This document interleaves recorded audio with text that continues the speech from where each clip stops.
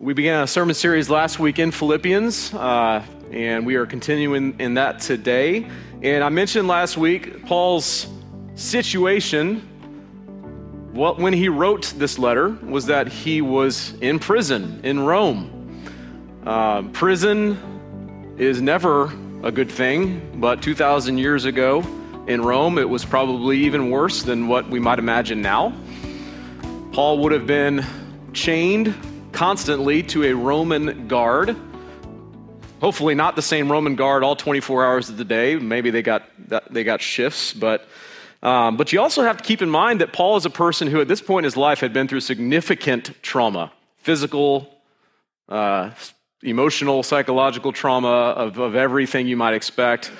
He had been beaten and stoned and shipwrecked and bitten by a snake and all these different things. And so, if you think about what Paul might have looked like at this point in his life, he might have looked something like Quasimodo from The Hunchback of Notre Dame, he literally may have been half scar tissue just because of what he had been through. And so you can only imagine the aches, the pain, the constant throbbing that he experienced as he sat chained to a Roman guard in this jail. And he was also facing death.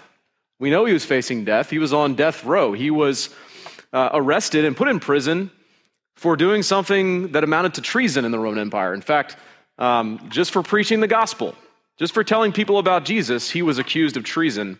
Because you see, in the Roman Empire, if you were to say that anybody is Lord but Caesar, you were a traitor. And so that's what Paul did. He was put in jail. He was facing death. But what we see here in this letter is that in spite of all this, Paul rejoiced. He rejoiced. He was joyful in this situation. And we're going to look today at 3 reasons why this is the case. Why did Paul have joy during this time? But first, I kind of want to throw out a definition to you of joy. Jim Engel says, joy is not an emotion. Joy is a settled certainty that God is in control. We might think about joy and we think about someone being just very happy or even laughing uncontrollably. But what I think this definition points out is that may not be the case. It's not just an emotion. It's almost a worldview. It's the way I see the world, that God is in control. And so no matter what happens, I can be at rest. I can be joyful. Let's look at the text and see this play out in Paul's letter. We'll start by reading verses 12 through 18. He says, I want you to know, brothers, that what has happened to me has really served to advance the gospel, so that it has become known throughout the whole imperial guard and to all the rest that my imprisonment is for Christ. And most of the brothers, having become confident in the Lord by my imprisonment, are much more bold to speak the word without fear. Some, indeed, preach Christ from envy and rivalry, but others from goodwill. The latter do it out of love, knowing that I am put here for the defense of the gospel. The former proclaim Christ out of selfish ambition, not sincerely, but thinking to afflict me in my imprisonment. What then? Only that in every way, whether in pretense or in truth, Christ is proclaimed, and in that I rejoice. So Paul's first reason for joy here is that his chains opened the door for the preaching of the gospel. Him being in prison meant the advancement of the gospel. So how many soldiers do you think might have been chained up to Paul over his time in jail? I have no idea. But just think about, let's just say they took 8-hour shifts, 3 of them per day, chained to Paul. What is the over-under on the amount of those hours that each one of those guards heard Paul talking about Jesus? Out of 8 hours, is it 7.5? 7.5 hours of straight Jesus talk? Probably. Knowing Paul, that's probably all he talked about with these guys. He's like, oh, sweet, you're chained to me now? Guess what?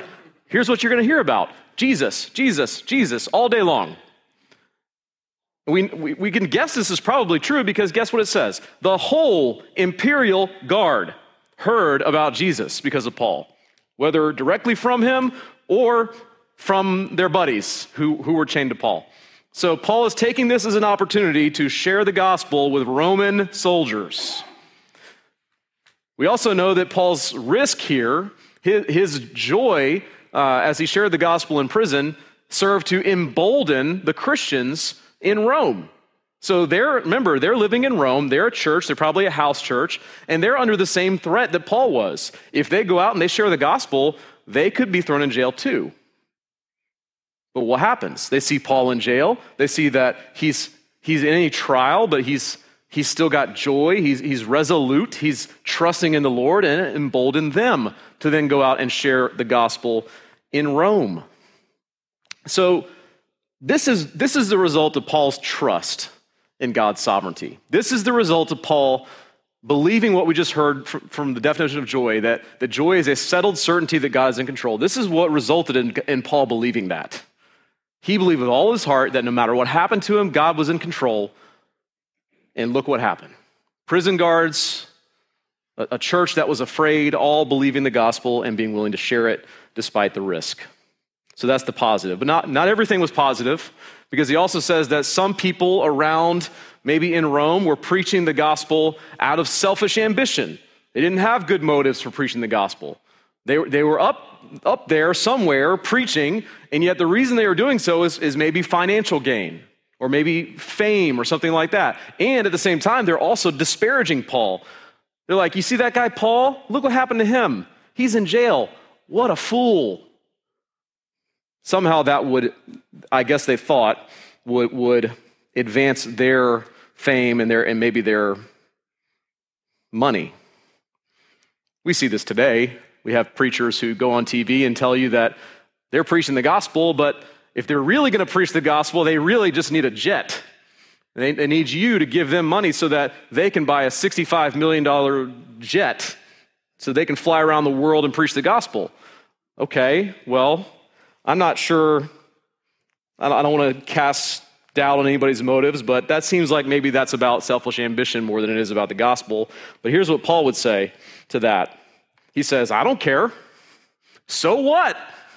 So what if they cast shame and derision on me? So what if they have wrong motives? You know what's happening? They're preaching the gospel. And they may not have the right motives. They may be preaching under pretense, but God's going to use it. God can take and use anything to advance the gospel, to advance his kingdom. And that's what happened here. So Paul's like, I don't care. If they're out there preaching, as long as it's true, they're being used by God and they don't even know it. So Paul is not bitter. He's not angry. He's not hopeless, as I imagine I might be if I'm in that prison cell chained to a Roman guard who probably doesn't smell very good. Paul probably smells worse. But he has this settled certainty that God is in control, and that's what drives him. That's what gives him joy. He saw that, I'm in this trial, and I don't really like it, but it's going to advance the gospel so I can be in it, and I can be okay. And he experienced that, multiple times in his life. I mentioned that he had been beaten and stoned and all that. Well, there's this place in Acts chapter 14. If you go read that later on, he goes to a city called Lystra. And at Lystra, he's preaching the gospel. And actually people they're listening. But then here come all these people from Antioch, these Jews who had previously been angry at Paul. They followed him. And when they found him, they started stoning him. They're throwing big rocks at him. That was like how you executed somebody in Jewish law. Well, they didn't kill him. They just took him out and threw him outside the city like garbage and left him for dead. The next day, he got up and went to another town and preached the gospel. And then he went back to Lystra and preached the gospel there again. I mean, can you imagine, if I had been hit with 25 rocks, I would be laid up in my house in bed for a month. Paul's preaching the gospel the next day. He's like, look, Jesus told me to preach, so I'm going to preach until it kills me. And it eventually did. But here's what drove Paul. William Hendrickson has this quote. He says, with Paul, the primary question was not, what is going to happen to me? It was, how is the gospel cause affected by whatever happens to me? His answer was, it is actually being advanced. The gospel cause is actually being advanced by my imprisonment. So this is where I ask myself, and I want to ask you, what's your primary question? If you have to go through a trial, if you know you're in a trial, what do you start to ask? How do you view it? How do you gauge the way you'll navigate that trial? Maybe, like most people, like me so often, you think, oh, what's going to happen to me? How is this going to disadvantage me? How is this going to cause me pain or discomfort? I mean, that's what I think about so many times when I'm facing a trial. That's what most normal people think about. But then when we do that, we start to see that trial as a loss. It's negative. It's a loss. It drives me to bitterness. It drives me to fear. It drives me to anger or to hopelessness. But if we change our question, and if we say, how does the gospel cause, or how is the gospel cause affected by whatever happens to me, then everything can change. We have a way to make sense of our suffering. Beyond that, we actually have a way where we can see that God redeems our suffering. It's not just that, oh yeah, it's for a greater purpose. No, it's for God is using it to advance his kingdom. It's not just that you're part of something bigger, it's that you're part of something eternal. God redeems our suffering. He redeems our trials. You know, a nuance to this is that maybe the hardest part of a trial is that we really struggle with them when we don't see them coming, when it just hits us, you know. If we know it's coming, we can kind of deal with it. Like when we went last November to adopt Caleb in Taiwan, we knew we were going to have to quarantine in a hotel for 15 days and not be able to leave. We knew that was coming. We were not happy about it. We're like, that's going to be terrible. But we knew it was coming. So we sort of prepared ourselves mentally for it. Jennifer packed like every toy in our house for the kids, and we brought it to Taiwan, and she did awesome. I was okay. I had the World Series to watch. That was good. But we knew it was coming.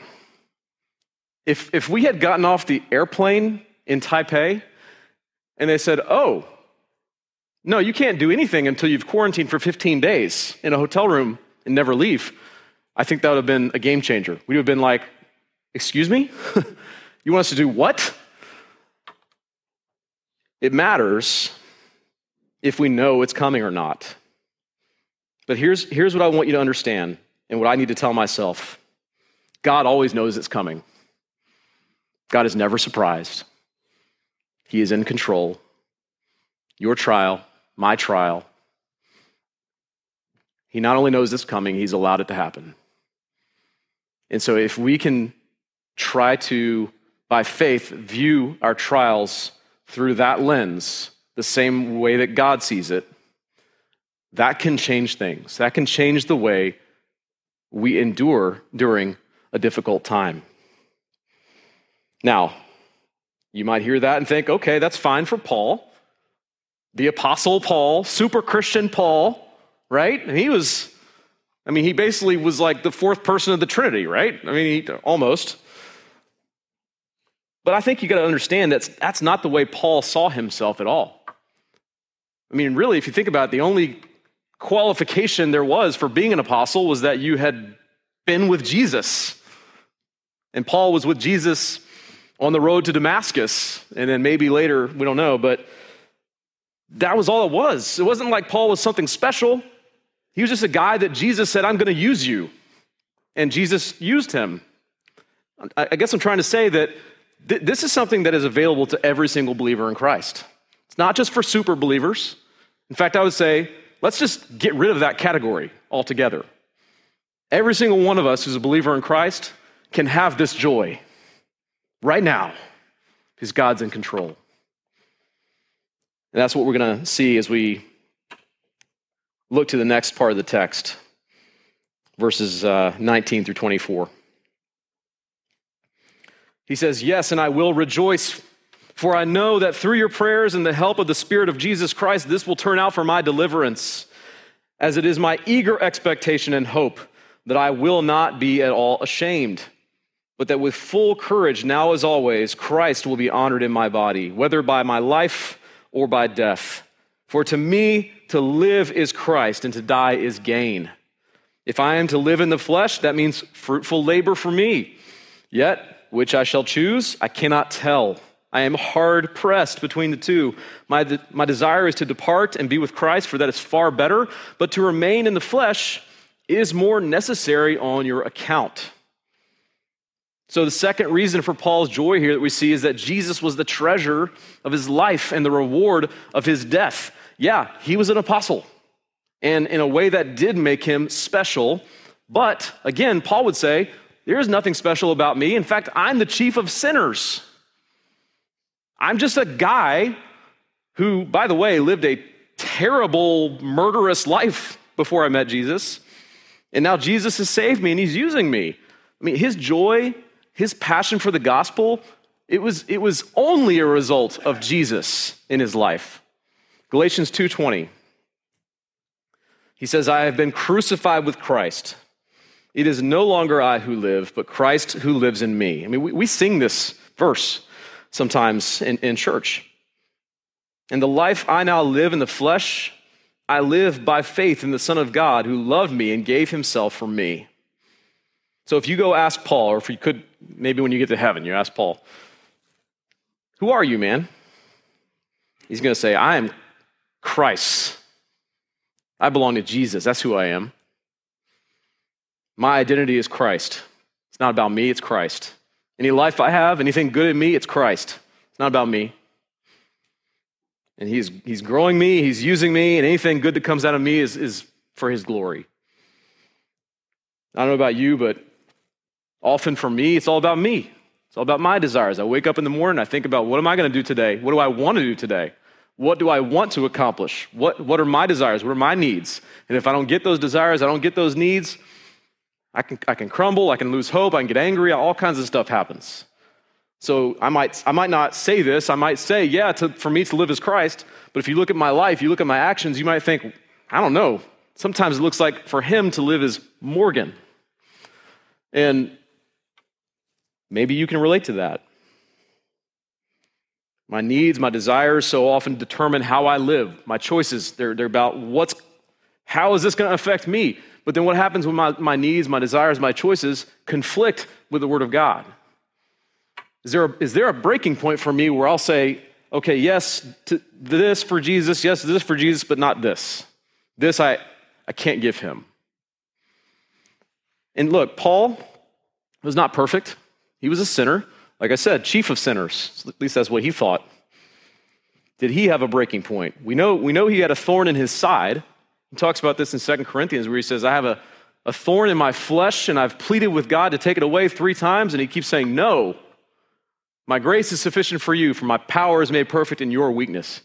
And so we know that Paul had struggles. But here's the difference. He was repentant. He lived a life of faith and repentance. He kept coming back to Jesus after his sin struggles and saying, help my unbelief. I believe, help my unbelief. That's the life of a Christian. It's not a life of perfection. It's not a life of being a superstar Christian. It's repentance.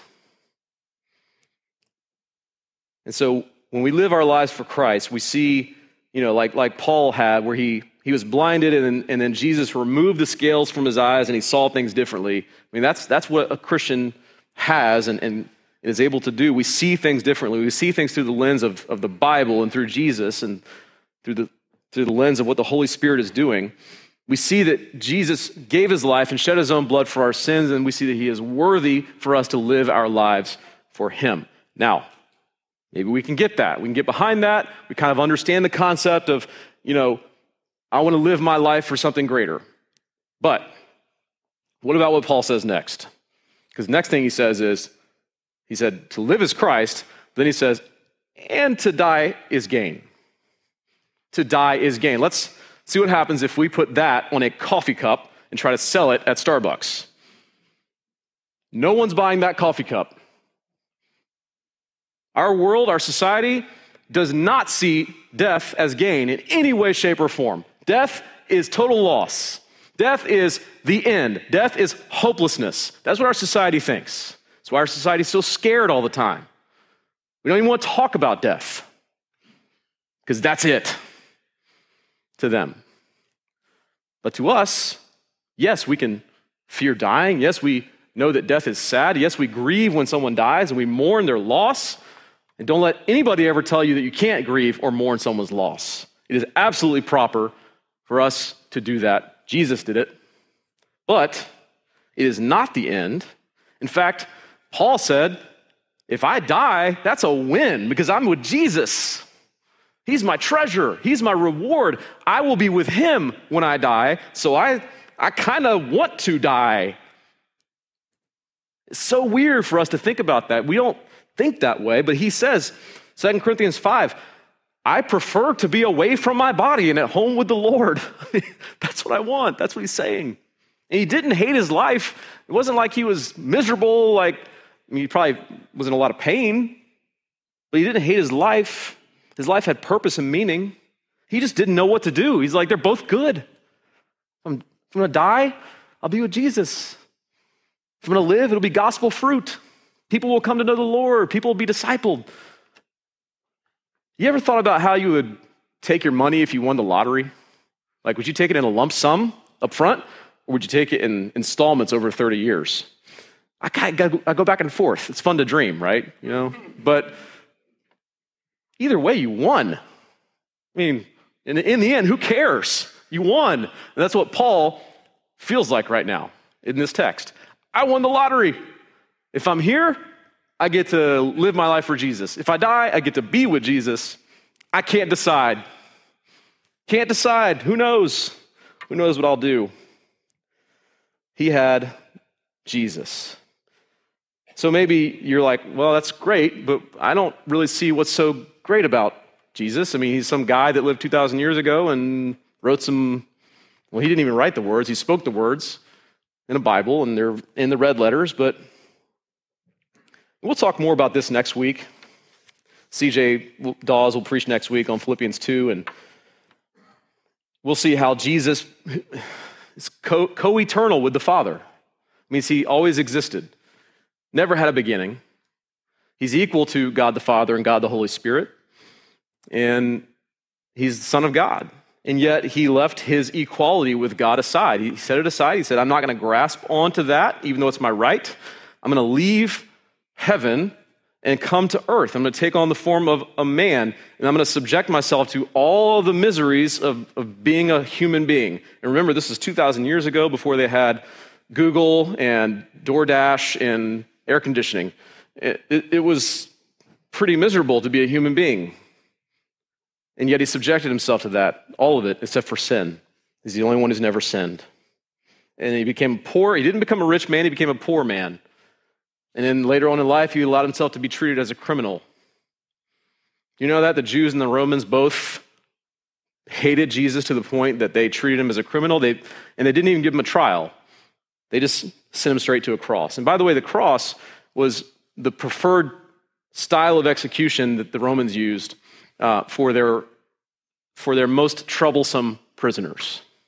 It wasn't necessarily always like the death penalty for if you just committed murder. It was like if you committed a particularly scandalous crime, like treason or something like that.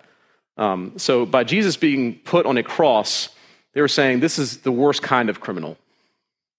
It's kind of like today if we sent someone to the electric chair. Same thing. But Jesus did that. Why? Because if not, then that's our execution. We're the ones being executed. We're the ones who deserve death for what we have done and failed to do. And so Jesus is saying, I took on your execution on myself so that you can have life, so that you can have eternal life, so that you can have righteousness, so that you can be clean, so that your sins can be forgiven. And this is the only way that can happen. We cannot find forgiveness for sins any other way but in Jesus Christ being our Savior. There's no earning it. There's no doing good things to earn it. There's no karma. There's no none of that. Jesus Christ executed on a cross, switching places with us. That is the only way to salvation. And so that's what's so great about Jesus. And that's what our eternal hope is that we will be with him forever in the end. And I went to a conference one time and I heard a guy say something about hope that I thought was so profound. This guy, Jason Cook, he said, hope is borrowing the joy of tomorrow. My friends, tomorrow in eternity, we're going to have joy that is unmatched, unthinkable, unfathomable. We can't even describe it. That's what awaits us. We borrow from that joy now in our trials, in our times of suffering. We borrow from that joy, and that's what gets us through. That's what allows us to see our trial in a different way.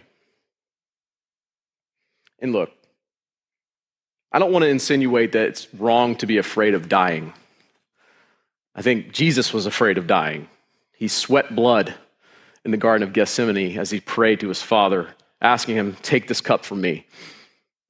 A guy named Michael Cassidy said, I don't fancy the process of dying, but I am incredibly excited about death. And I think that's a healthy way to look at it. That's what Paul thought about it. So as we look at the last part of this passage, verses 25 through 30, we'll see that, in fact, he did want to, in the end, delay his death. He says, convinced of this, I know that I will remain and continue with you all for your progress and joy in the faith, so that in me you may have ample cause to glory in Christ Jesus because of my coming to you again. Only let your manner of life be worthy of the gospel of Christ, so that whether I come and see you or am absent, I may hear of you, that you are standing firm in one spirit with one mind, striving side by side for the faith of the gospel, and not frightened in anything by your opponents. This is a clear sign to them of their destruction, but of your salvation, and that from God. For it has been granted to you that for the sake of Christ, you should not only believe in him, but also suffer for his sake, engaged in the same conflict that you saw I had, and now hear that I still have. Paul's third and final reason for joy that we'll talk about this morning, he saw his brothers and sisters in Christ living gospel-worthy lives. That brought him joy to know that. Again, he knew that it was better for him to be with Jesus, but he decided that in this instance, he wanted to stay. He wanted to live his life. He wanted to disciple people and share the gospel with people. He wanted to keep on making sure all those Roman guards heard about Jesus.